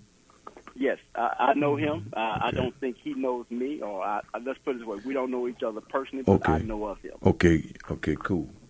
And so you know Brother Dale. So how did you meet? How did you meet Dale? Brother Dale and I met, I'm gonna say about 10 years ago at a career fair. It wasn't a career fair. It was a career enhancing through the community college, and Dale was doing a financial series, and I was there on a educational workforce type assignment, and I got to know Dale through his presentation of his financial series, and I will be I'm trying to think. Seven Spheres. Of money. I believe the name of it. I'm trying to think off the top of my head. Okay, and I'll tell you what, the brother does move me a different way because he combined investments with God and with understanding how to take care of your family and the community. And that brother and I have been tight ever since. He's a straight shooter. A lot of integrity. Yes, sir. Very much so. I'll be the first one to tell you that as a personal advisor to me, I've done some things that Dale has advised me against, but at the end of the day, I wish I had followed some of his advice. So, great guy to listen to and hopefully truly embrace some of the principles that he's teaching on a daily basis. So, in closing, what are some of the recommendations that you would give to young adults pursuing careers? Man, first of all, be yourself. Pursue a career that you're passionate about, something that you get up every morning looking forward to do. If you're pursuing a career just for a paycheck, you're going to find yourself with a life that's not being fulfilled. We all have a passion, and sometimes it takes people longer than normal to find out what their passion really is. But if you have a passion for service, a lot of people have this perception that if you have a passion for service, you're not going to get paid. Well, the reality is that if you find your passion and do your passion, I believe the money will come. Yes, So sir. follow your dream, follow your passion, do what motivates you every day, and then give it 100%. And I will promise you, your reward in some form or fashion, potentially monetary, will come with that as well. So give that information how they can get your book again, brother. Eric. Once again, Eric Dargan, Dargan. You can Google me, or you can go to ID Suite at igniteidtms.com. And once again, leading without dollars. Just a real simple read, and I think it can be a guide or a training tool for anybody, especially young people getting into the business world for the very first time. Thank you, Brother Eric. We'll talk with you real soon to see how that book is selling. Anything we can do on this end, brother, we'd be willing to push for you. Thank you, sir. I greatly appreciate your time. Thank you very much. Have a good day. All right. Before we take this call, Ken, I wanted to ask Wally and TC. You remember when Mark Aguirre and Skip Dillard, Teddy Grubbs, and Bernard Randolph, and the other brother? What was the other brother? They had a guard. He was a guard. Mm-hmm. And Terry Cummings. And so Terry Cummings, Mark Aguirre made the NBA. Bernard Randolph, Skip Dillard, Teddy Grubbs didn't. So 30-something years ago, Wally, they built that Rosemont Horizon because those brothers were out there filling that place up. I mean, they put DePaul on the map as far as basketball goes. And so now, Brother Wally, they have one of the lowest attendance among basketball games in college across America. College sports arena. Mm-hmm. They're going to play their final game tomorrow against Xavier at the old Rosemont, brother. At the old Rosemont, okay? So they've had 14 home games this year at Rosemont, and they've drawn under 1,800 people a game. They 24% down from last year. They've had 7 games in which the attendance was fewer than 600 people at the Rosemont. Correct. So these troubling statistics of DePaul's basketball program, and they're going to finish at the bottom of the Big East Conference for the 7th time in 9 years, now have a brand new stadium that costs $164 million damn dollars. Where? Over at the McPier. Over there by McCormick Place. 10,000-seat arena. Now, here's a team that's been in last place the last 7 of 9 years. The attendance for 7 home games this year was less than 600 home people. And so now they're opening up this newly named, thanks to the mayor, Windrush Arena on the McCormick Place campus. Correct. To an attendance that they've had 7 home games that they've drawn less than 600 people. They could have basically went to one of the high schools and had the games. And so there was a feasibility study done, Brother Wally, that said that what would it cost for the city to maintain that stadium that DePaul's going to be playing in, Red, and the 16 home games. And based on that study, they built this $154 million stadium, $164 million stadium. The line feasibility said that they would draw 9,500 fans. This is the line that they put on paper. And that 40% of the expected revenue and all the other stuff would come from DePaul's games, and the other 60% would come from concerts, shows, and concessions. But the calculation, Wally, appears to have not known anything about their last 9 years that they've been playing at the Rosemont. You follow what I'm saying? And so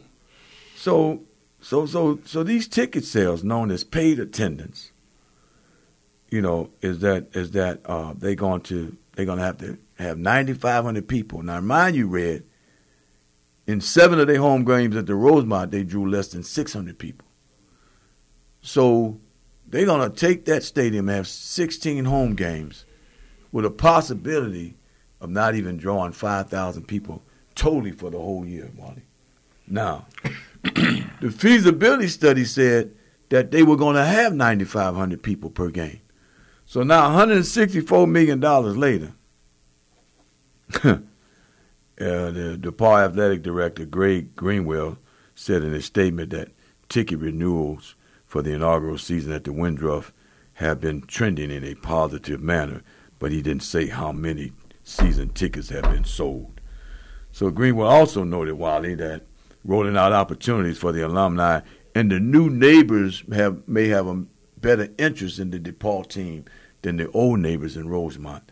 The new neighbors in the South Loop may gravitate to them, unlike the ones that happened. Season tickets going to sell July 1st. So, if this low attendance follows DePaul next year, it's going to diminish the arena's operating revenue from things like concessions and undermine the venue's primary purpose of spurring an entertainment district on the near south side. Smaller crowds, the harder it would be for McPier to lure other businesses into McCormick Square. DePaul officials, Catholic Archdiocese, they say that the attendance to improve at the new arena because it's most closer to Lincoln Park and downtown campus. So, Wally, they signed a 50-year agreement with the McPier, 50-year agreement, to play the men's and women's basketball games at this new stadium, and saying that they're just hoping, Wally, that they're going to land some top prospects coming out of Chicago, which would attract Chicagoans to come watch, like when they had Teddy Grubbs and Mark Aguirre and Skip Dillard and Terry Cummings. And so I don't know, Brother Wally. I mean, they saying that the early years when they had Mark Aguirre and Teddy Grubbs and Terry Cummings in them, they were the ones that actually built the Rosemont. So they saying if they get some players of that kind of caliber, Red, I think, Red, they need to hire you as a consultant. But at the end of the day, a feasibility study, Wally, in 2013 allowed them to spend $164 million of taxpayers' money in Chicago. Taxpayers' money, and we dying in the damn streets. They just said, here's $4 million for all you niggas in Chicago. Go online and apply for the grants. And lie about a grant. Bernard Randolph over on Kersey at the McDonald's on Roosevelt and Kersey. And then just give $164 million to a team, Red, that's not drawing 600 people to a basketball game. But the feasibility study said that they want to have 9,500 people there.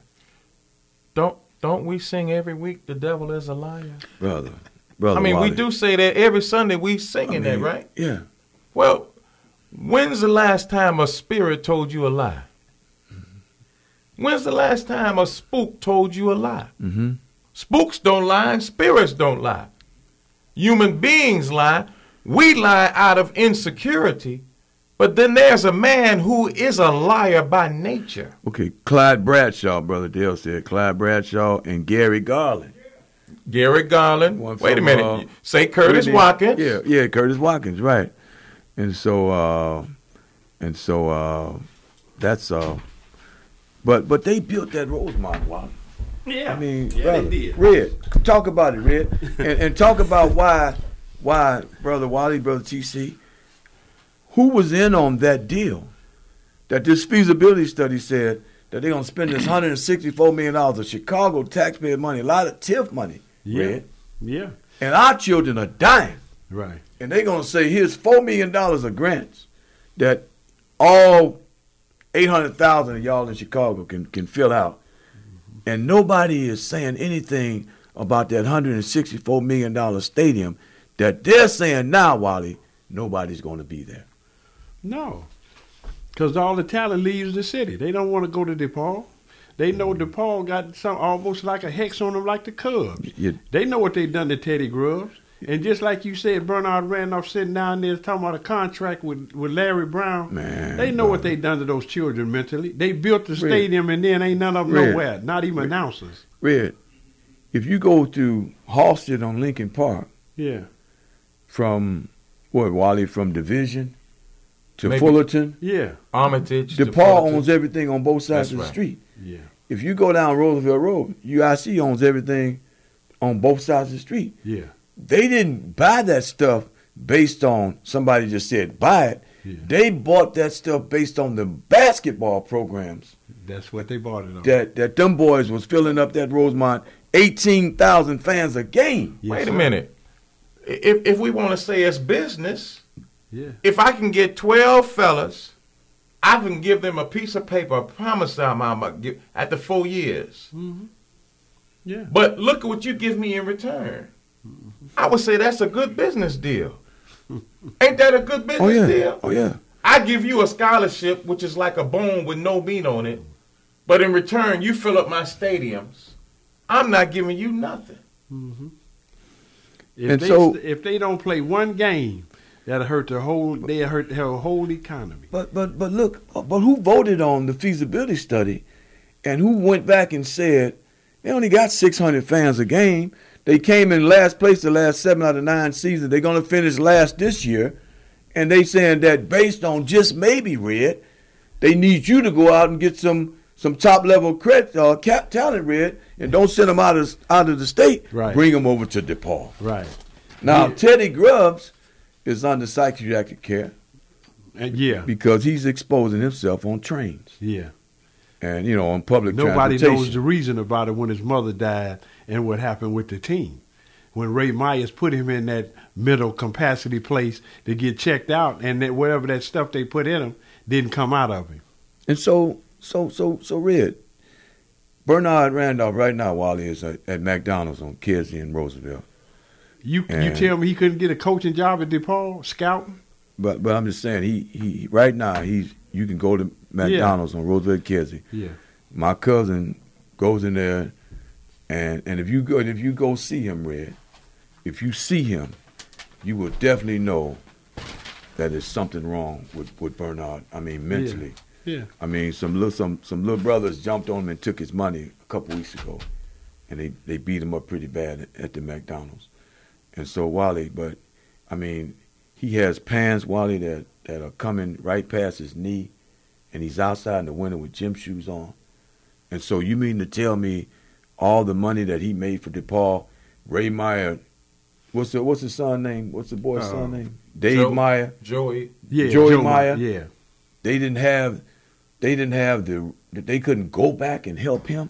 They couldn't go back and help Teddy.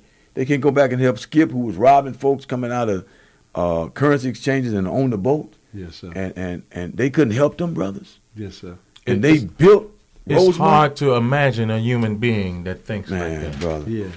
See, that's just so. We can't even grab that. We can't even wrap our minds around.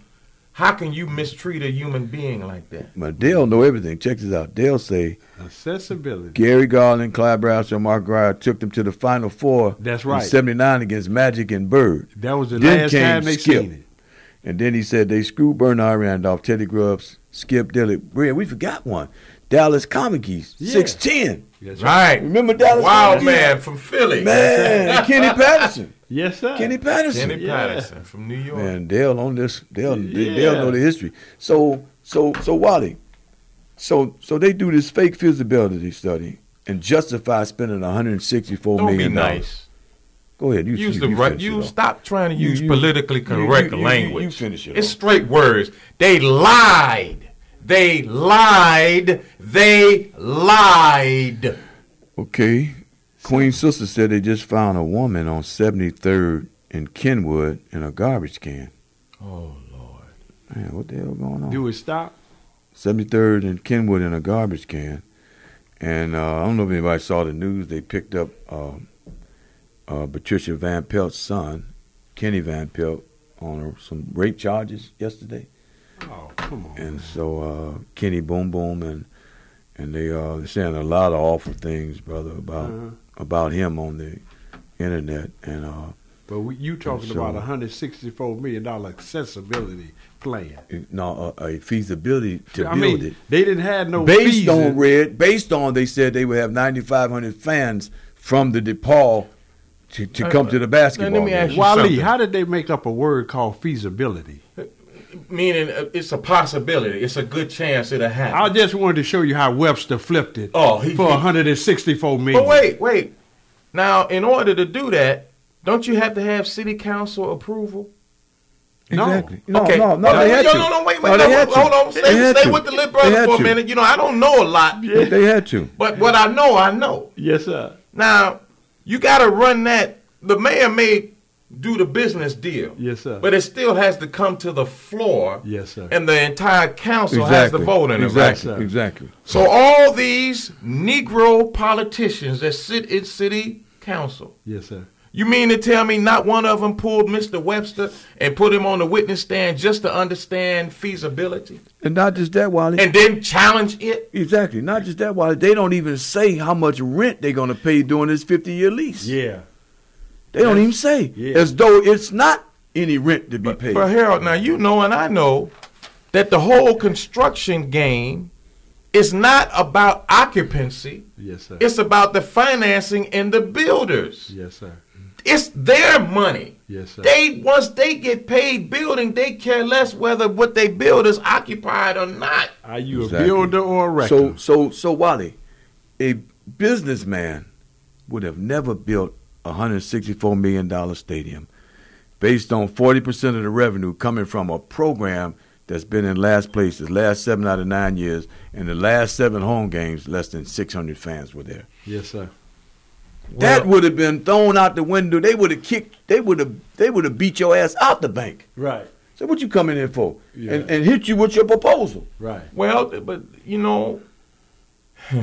How about me and you and Harold come up with an accessibility plan for the community? Brother, our help is with God and with ourselves. That's right. That's our accessibility. Okay, Dale said Howard Nathan was the last legitimate DePaul star and around the 90s. And that was the end of their glory days.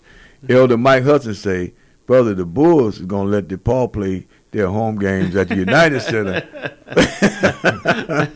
They said, and so they should have went over there. Yeah. And they're going to let them play it for free, they said. Yeah. Misdirection. Yes, sir. Mike Hudson, Elder Mike say misdirection. They going to say, y'all can play them for free here.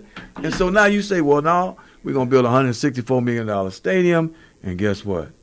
They're going to, 40% of the income revenue, TC, is going to pay for this thing. But in reality, the taxpayers, brother, got stuck with it. And like Wally say, who voted for it? The feasibility study? Who took the feasibility study? And why did they not look at the feasibility study and say, anybody said that anybody would have looked at that feasibility study, would have said, well, what kind of fans they got now? Yes, or sir. 600 a game. Oh, no, we can't build this for them. No, sir. 164 million and our children are dying? Right. And we ain't saying nothing? Right. Because, again, nobody fear, but naked truth. Fear has choked us to death. Yes, sir. Now, you know you got some smart brothers and sisters that sit on the council. Yes, sir. But your intelligence does not compensate your cowardice. Exactly. Because you're afraid of your enemy. But see, that's why we got to make them more afraid of us than they are of our enemy. Then they'll do our bidding. That's right. No damn way in hell you pass that and you don't even look at it. That's right. False appears. They say, well, I'm helping y'all going. They got $4 million in grants that I help allocate. What you talking about? $4 million, and you got 800,000 people bidding on them. So, so anyway. Yeah, I just came back here and then when Wiley went to talk about spirits, I remember always saying, Bullwinkle and Rocco. He said, "What's up your sleeve?" He said, "Nothing up my sleeve and nothing up my hat." Right. He said, "Just the spirits." He said, friendly spirits." Oh yeah. Bullwinkle. Right. But all you got to do is go over there on when I go over there to that McDonald's, I always buy him something to eat. You know? Great Bernard Randolph. And I sit down and you really can't have a conversation with him because, I mean, man, you can tell that, I mean, he's whacked way out there, man. I mean, and he laughs all the time. I mean, he just laughs. Yeah. And I mean, whatever you say, he laughs. Yeah. And so, but when your brain been done like that, Harold. But such a sad case, Red. You would think that they owed him that much, man. Yeah. And now they got $164 million stadium. I bet they won't even let him in there. Talking about, man, please. He's supposed to have a season pass for every season. Caller, you on there? Take the calls. And they got mad. Caller, you on there? Hello, caller. Hot Friday. Hello? Yes. Hello? Yeah, you on? Hey, this is Mike, sir. Hey, what's happening, Mike? What's up, Big Mike? Not a whole lot. Yeah, real TC, how y'all doing? Hey, brother. All right, brother. I came through the criminal justice system through 2004 to 2008. I never went down to the penitentiary, but they got what they wanted. Mm-hmm. They wanted a conviction, and they got me to sit up in that place. I sat in there for the first time for 18 months, then I bond out, and they locked me back up. Okay. And I sat in there for 20 months. Okay. So, but during that period, a lot of guys were copping out for 1 year. And if you did 61 days, that was considered to be a year. And the state would get $52,000. Well, the investors would get $52,000. You took that 61 days, the investors got $52,000. Now, people with little marijuana get caught with a joint. Okay, take 61 days, and you get out in 61 days. They got the conviction, and they got the $52,000. They got the money. You know, so who's the investors? Some of the judges, some of the police, some of the rich folks. You know, Ronna and whoever else. You know, Michael Jordan. The investors got the money. So that's how it was. It was all about money. It's all about how do we make money off of these people. You know, and that's what it is. They lock you up time and time again. That's what we got this time. We caught him with a joint last time. Oh, he got a little plastic bag. Ain't nothing. There's a little residue in it. Lock him up. You know, do another 61 days, and hey, they give another $52,000. That's how the system is. You know, so I was just letting you in on what was going on during the time that I went through that system. Okay, man. Thank you very much. You're welcome. All right, next caller. Caller, you on the air? Hi, good evening. How you all doing? Hey, how you doing? Just wonderful. Listen, I just want to make a huge public announcement that can we pay more attention to the trash that's being thrown on our grounds, especially in our neighborhood, especially on the expressways. And I know it might seem like something small, but misery loves company. And when we see that trash, that makes a person feel miserable. I mean, if they could take our taxpayer money and put more garbage cans out, get more people out there to clean up, it would lower a lot of chaos that's happening in our community, because I don't know if anybody else is paying attention, but it's almost ridiculous riding on 57 and 94 once you get past 55th Street and see the amount of trash that's just lined up there. I even stop and tell the guys who beat on the drums, I tell them that if they got a garbage can, a garbage bag, and they got a sign that say, hey, donate to help me keep our community clean. I said, you'll make more money, but to be sitting in that field, beating on the drum, asking for money, you're not going nowhere. I'm tired of seeing the filth. So I'm just reaching out to everybody to be mindful. Tell your friend, if you see a car throwing trash out, we have to stop trashing our own community. It's getting ridiculous. We're in the middle of chaos and confusion, and in order for us to rise to a certain level, we got to look at beautiful, clean things. That's all I want to say. Have a great day, guys. Thank you very much. Thank you, Ms. Hicks. Okay. Hey, Miss Hicks. She hung you up. know, there's a relationship between insanity and unsanitary. Insanity, unsanitary. Both got the same root word. That's a great point. Thank you, brother. Right. Okay, we got another call. Next caller, you on the air? Caller, you on the air? Hey, am I on? This is Kirkland. Hey, Brother Kirkland. How you doing, brother? Oh, I'm doing okay. So, Brother Kirkland, they built a $164 million stadium with less than 600 fans, they say, per game. And they said in the feasibility they're going to have 9,500 fans there, and DePaul would pick up 40% of the cost. I am now in the autumn of my years, and I am never shocked when white folks act white. They boondoggled. They got DePaul putting up $70 million of the money for that stadium. And what I think they're going to do. Oh, by the way, Northwestern is going to play out at the All-State Arena next year. Oh, wow. They're supposed to play there for 1 year while I guess they're going to try and renovate Welsh Ryan or something. Okay. But, they probably are going to show a bigger attendance by upping the student activity fee. Okay.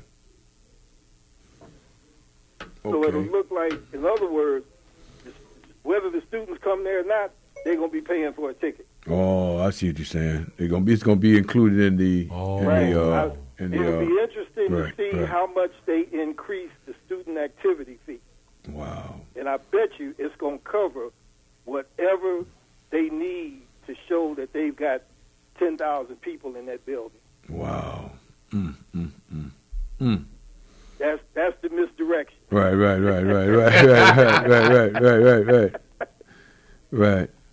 right, you guys. All right, thank you, brother. Thank you very much, sir. You do. What you were talking about when you first came on. Yeah. Every time you see somebody black on the television when there's a tragedy in the family, somebody's been killed or whatever, the first thing out of their mouth, they forgive whoever did it. Yep. And they don't even ask for forgiveness. Yeah, they forgive. They don't even know who did it. Exactly. And they already say, I forgive we forgive them. I forgive I them. got love in my heart. But every time you look at one of these shows, 2020 or whatever, even on the news, right, when they show somebody that's not black, first thing out their mouth is, I want justice. I want the person caught. I want them to go to jail. I want them to go to the chair, whatever. You never hear them say they forgive the person that commits a crime against their family. Exactly.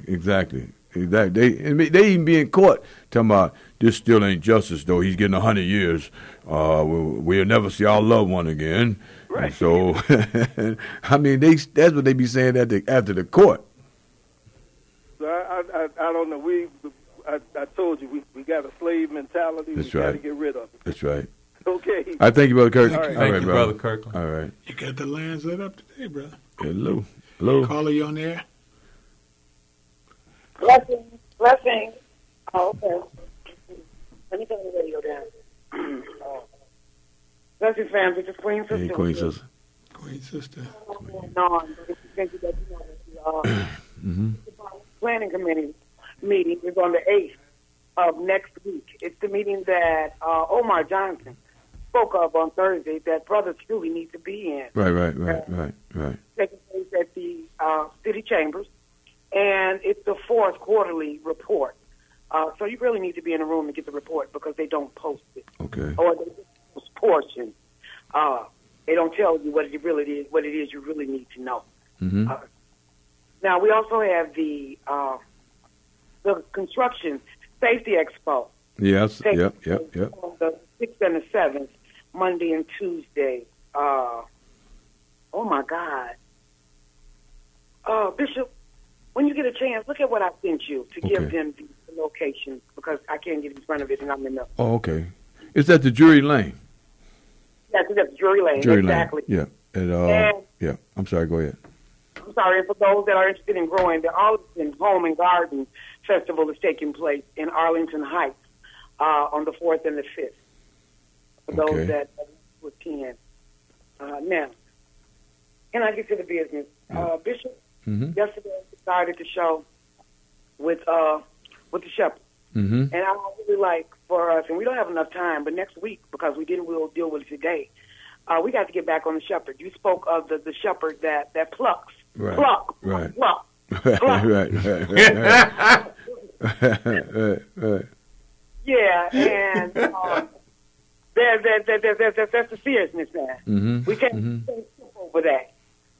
And I think everything else has gotten us to this point because that's the reality of the shepherd and his obligation and just what he's been reduced to. Exactly. I mean, we don't even own the title of a shepherd.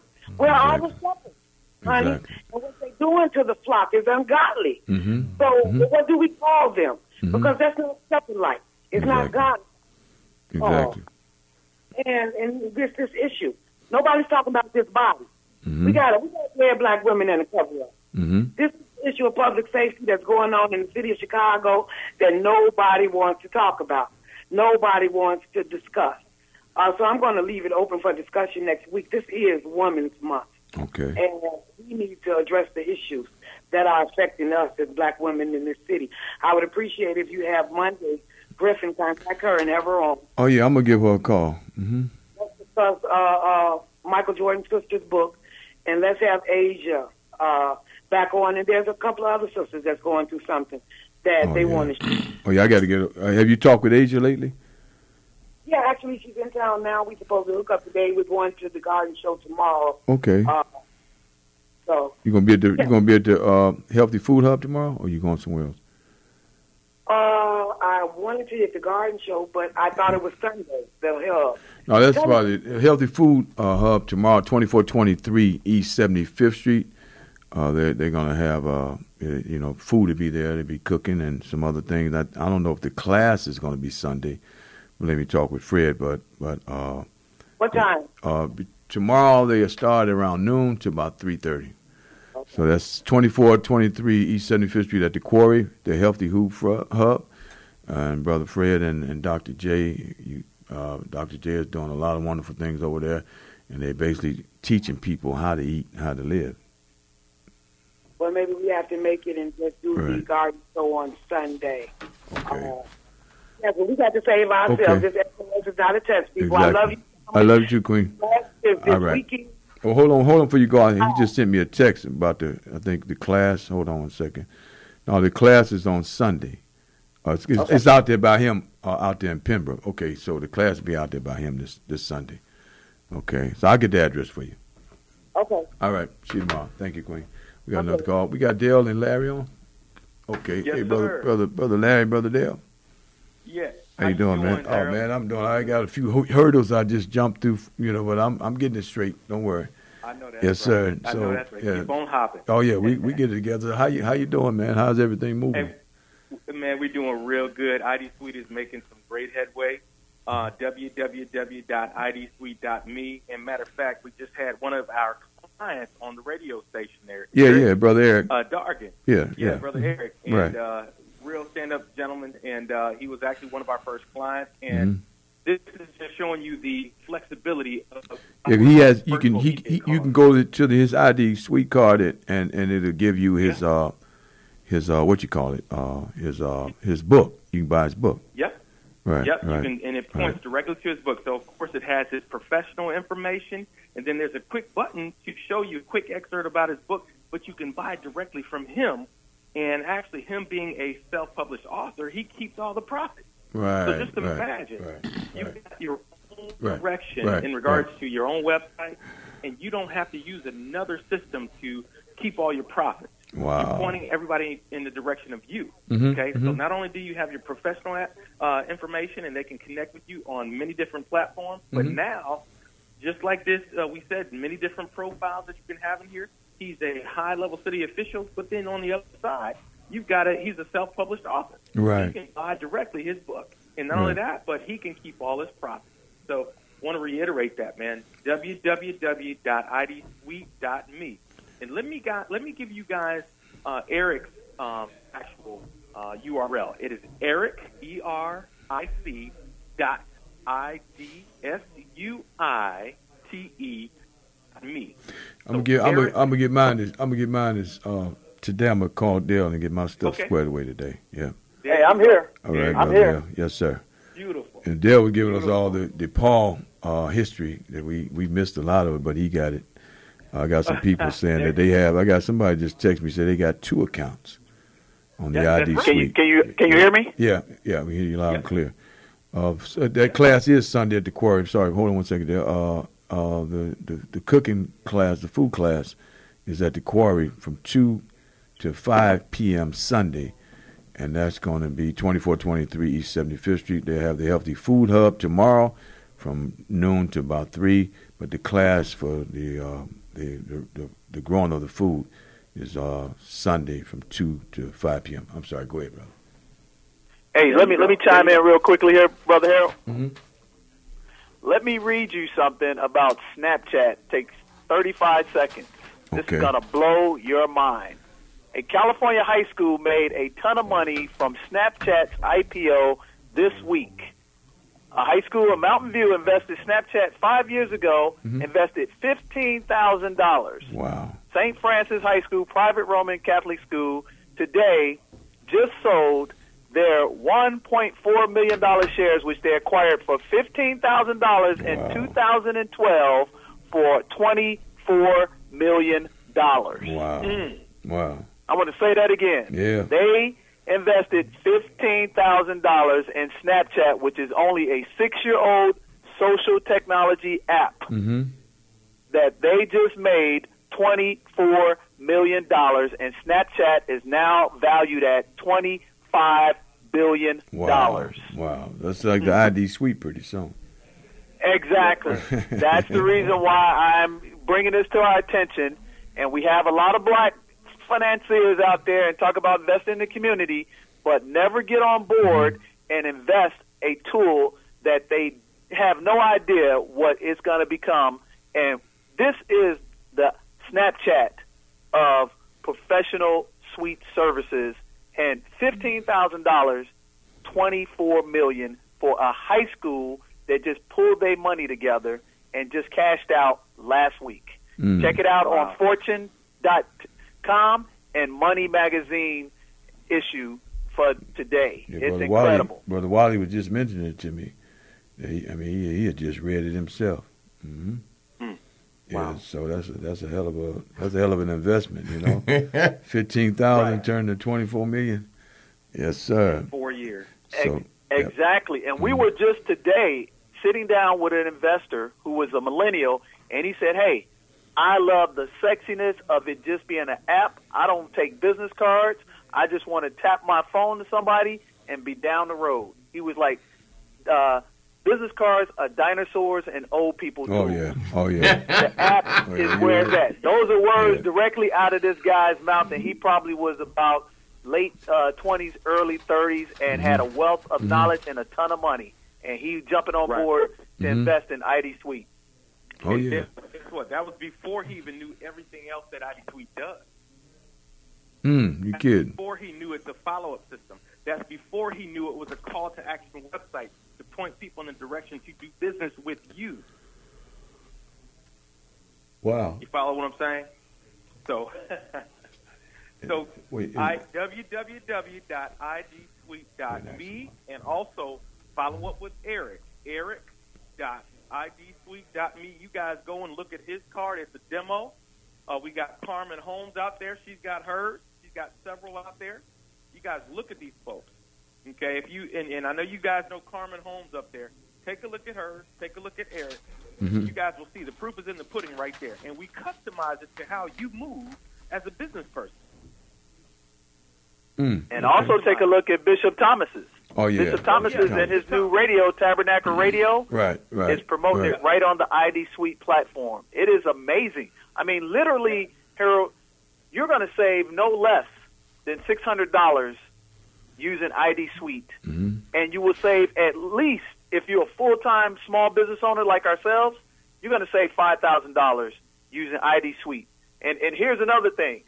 We just did some rent-a-cons on another company that sells a video card, and we're not going to name them, but they've been out since 2013, and they took 3 months to get back to Larry to finally make a card for him, and it is not even close to the tools that ID Suite is, and we put it in front of the young investor today, and he laughed at that one and said, wait a minute, this company got almost $3 million invested in it, and it ain't even app-based. It's actually a fake app that's actually web-based. And he said, there's no way I would spend. And guess what? That app, web-based, cost $600. Wow. With a third of the functionality of ID Suite. Wow. So give us how did they get it again, Brother Larry, Brother Dale? Go to www.idsuite.me, and that's IDSUITE.me, and the cost is $149 a year. But if you guys go on there today, I've actually got a Butt Naked Truth discount code, and take the guys write this down. Okay. Give this to them as well, Harold. Okay. It's B, the letter B, the letter N, and then T. 2017. Okay. That's a discount. Butt Naked Truth. So that's a discount if they put that in, BNT. Yeah, you get a discounted code. We get 20% discount off that book. Okay, 20% off today if they get it today. Yes, sir. Yes, okay. sir. Okay. And that's an investment, Larry. It's not a cost. That's right. Exactly. Okay. BNT 2017. So that's www.idsuite.me, and then they put BNT 2017. They get 20% discount. All right, bro. There you go. Okay, both of you guys give us a closing statement. Hey, the new power in networking is right at hand, guys. Jump on board with us. Come along for this ride, because it's going to ride for a long time. That's right. Business cards have been out here for a long time, and they're not going to go away. Right. This is the new wave of business cards and Yes, how sir. to do business. All righty. And so, thank you, Brother Larry, Brother Dale. Give us a closing statement. Yeah, all I got to do is say, buy black, invest black, be black. Black to the future. That's right. Be smart like these guys at that Mountain View High School. Invest. And then don't forget, Jesus is coming black. Exactly. hair like a lamb's wool. That's right. So invest black, buy black, be black. All Black right. to the future. Black is what it's all about. All right. Thank you, Brother Dale. Thank you, Brother Larry. We'll talk to you guys All soon. right. Thank you, guys. Okay, All right. that's Thank you. all. Okay, raw food and farming training will be Sunday from 2 to 5 p.m. at the Quarry 2423 East 75th Street. Brother Fred, and we're going to partner, Brother Wally. We're partnering with the Black Oak Food Farms with us, and we're going to be doing some great things this summer. And so Wally knows exactly what I'm talking about. Yes, sir. Brother Khalil, man, he's been sending us final calls, man. That brother, man, how's he doing? You tell he's 88 now? 88. Man, but he sends a final call here every week for me and Red. And I just want to thank him, man, for He's man, probably listening. Brother, that guy, man. He's such a beautiful spirit, man. I mean, I don't think have you ever seen him mad? I've been knowing Brother Khalil for 30 years. I've mean, never seen him angry. I mean, we was moving some stuff off the farm, and I told Wally, I said, I'm kind of worried, about the schedule with Khalil. Wally said, Khalil understands military. And that was the answer he gave me, and it wasn't even no issue, man. He said he understands this is military. And I'm like, wow. And so, man, I love that brother, man. And so we got to get him back out there on the farm too. Yes. Yeah. And I know, I have never seen a more disciplined person, man. When he told me he eats once a day and how he stayed to that, man, I was like, wow. I know Brother Shahid Muslim eats once a day too. He told me the same thing. And so, man, them guys, they look like pictures of health. And, man, to live to be 88 years old, like Brother Khalil, and I think he will outwork most people, Wally. Oh, right now. Easily. Brother, outwork most people, brother. And so before we take to this call, brother, how's the minister doing? I watched him Honorable Minister Louis Farrakhan. For 4 hours Sunday, man. He said it's love that fuels him. 4 hours, man. So, you can disagree with him, but you're not going to outwork him. Brother, when he said, he asked him, how long have you been on? They said 2 hours. He goes, how long have you been on? 3 hours. How long are you going on 4? And he's standing there. That's what I'm saying. He's not sitting in a chair. Standing, brother. And so, man, what a wonderful. He said, I've given you the best of my life. Exactly. Been serving out there a long time. 62 man. years. Yeah, so Crow got their 30th annual Founders Day this Sunday, Brother TC. Yes, sir. Mandine stopped by on March the 5th, 2017, 5:30 to 7:30 p.m. That's right. Donation $100, 24. What's that? Let me get that. 2435 West 71st Street. West 71st Street. And that's 30th annual Founders Day for Crow. And so it ain't too late to get your ticket, brother. 30 TC. years. 30 years, man. They've been doing it for 30 years. Yeah, Allah bless Brother Munir, yes, sir. Shahid. Brother Shahid, and Brother Alif, Brother Mandine, all them brothers, all the sisters too. All the sisters. They work hard over there. That's right, brother. Yep. And so we got a couple more calls, Brother Ken. Take them before we leave. Hello. Okay, caller, you on there? Hello, caller. Hello. Yes. Hello. Yeah, you on there? Yes. Yes. Yes, sir. Yeah. I just want to say, peace and blessings to all you brothers. Oh, same to you, brother. Brother Harold, yes, sir. TC, and Red, and Brother Wally Muhammad. Yes, sir. Thank you. I like to hear you speak, brother, because you break down the truth. And I just want to say that we need, as black people, to understand one thing. Nobody can do everything. Right. But everybody can do something. That's right. Peace and blessings. Thank you, brother. Thank you, brother. Thank you, brother. Walaikum salam. I mean, we just had all hands on deck, brother.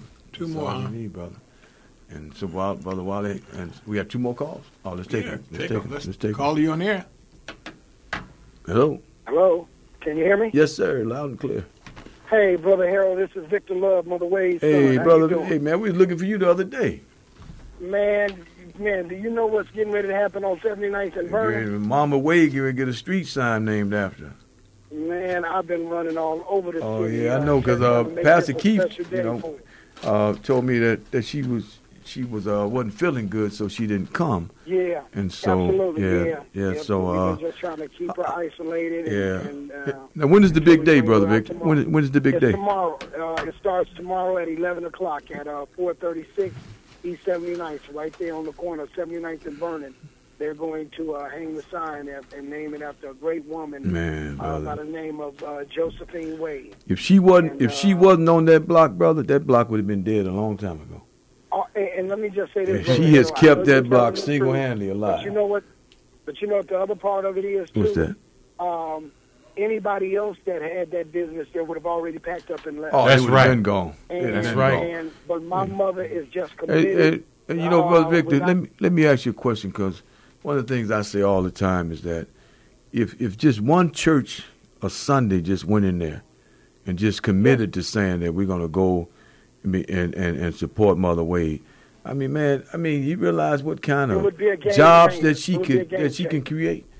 I don't understand the non-commitment, because black folks will be leaving out the churches and going to Oak Lawn and going to Oak Forest and going everywhere but on 79th Street. And I know for sure our food tastes way better than Old Country Buffet and Red Lobster. Y'all food got all the love in it. It ain't frozen and all that stuff. But you know what my mother says, Brother Harold? What's that? She said, the sad part about us, we'll let anybody feed us. That's right. Teach,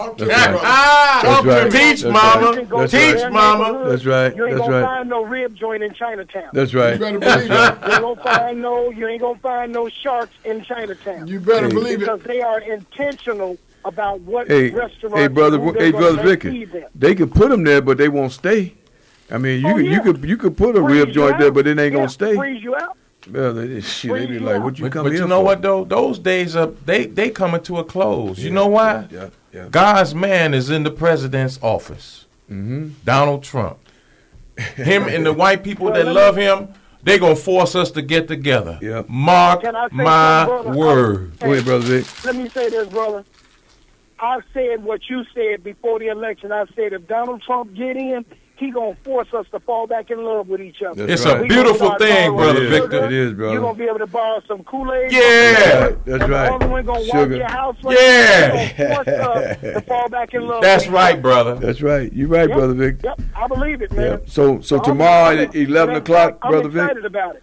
Oh, me too. 11 o'clock tomorrow is going down. It's going down. They might need to get over there around 10:30. Get there about 10:30. Because they're going to block the streets. We have opened up additional parking. Okay. But I do want to let people know there is a massive RSVP list that has already been compiled. So I don't want nobody to be upset if they can't get in the Right, building for the right. birthday celebration. And- However, we are going to be serving food for those that can't get in. Right. We're going to have a buffet little line set up outside where people can just get a little snack and go from the outside. We get that. And tell her, and Brother Victor, it's gonna be all good. nobody's more deserving than Mama Wade, man. I appreciate that, Brother Harold. Thank you, know brother. she loves I know me, you man. got. I know you got about 3,000 brothers and sisters. But you know what I tell them, Harold? What's that? I am the only begotten son. That's right. That's right. I am the That's only right. begotten son. That's right. Hey, brother. So we'll be there tomorrow, Brother Victor. Thank you, man. Hey, tell I her, love tell you, her, man. tell her Yes, we sir. love her. Yes, sir, brother. That's Okay, it for us. man. Thank you, Love Brother y'all, Vic. Love you too, brother. That's it for us. Mama Wade tomorrow. Street sign 436 East 79th Street. Nobody's more deserving than her, brother. I mean, stickability, brother. You talking about sticking there? They say Through thick they say and thin. They say surviving is like you got to be able to stick to it. And so it ain't ability, it's 95% stickability. Can you stick with it? That's it for us. Undisputed, untold, uncut, uncensored, unbought, unapologetic, straightforward, down the middle, butt naked truth. We say the things most afraid to think about or dream about. Liberation without continuation of the miseducation and misinformation to the black man and black woman. Down with the accommodators, up the liberators, trade with those who trade with you. Bye, black. Thank you, Brother Wally, Brother TC, Brother Wally in the house. Thank You know he can't come in here and talk about he just came by to say hi. We see you Tuesday at 2 o'clock. Yeah. The brother's gonna work it out.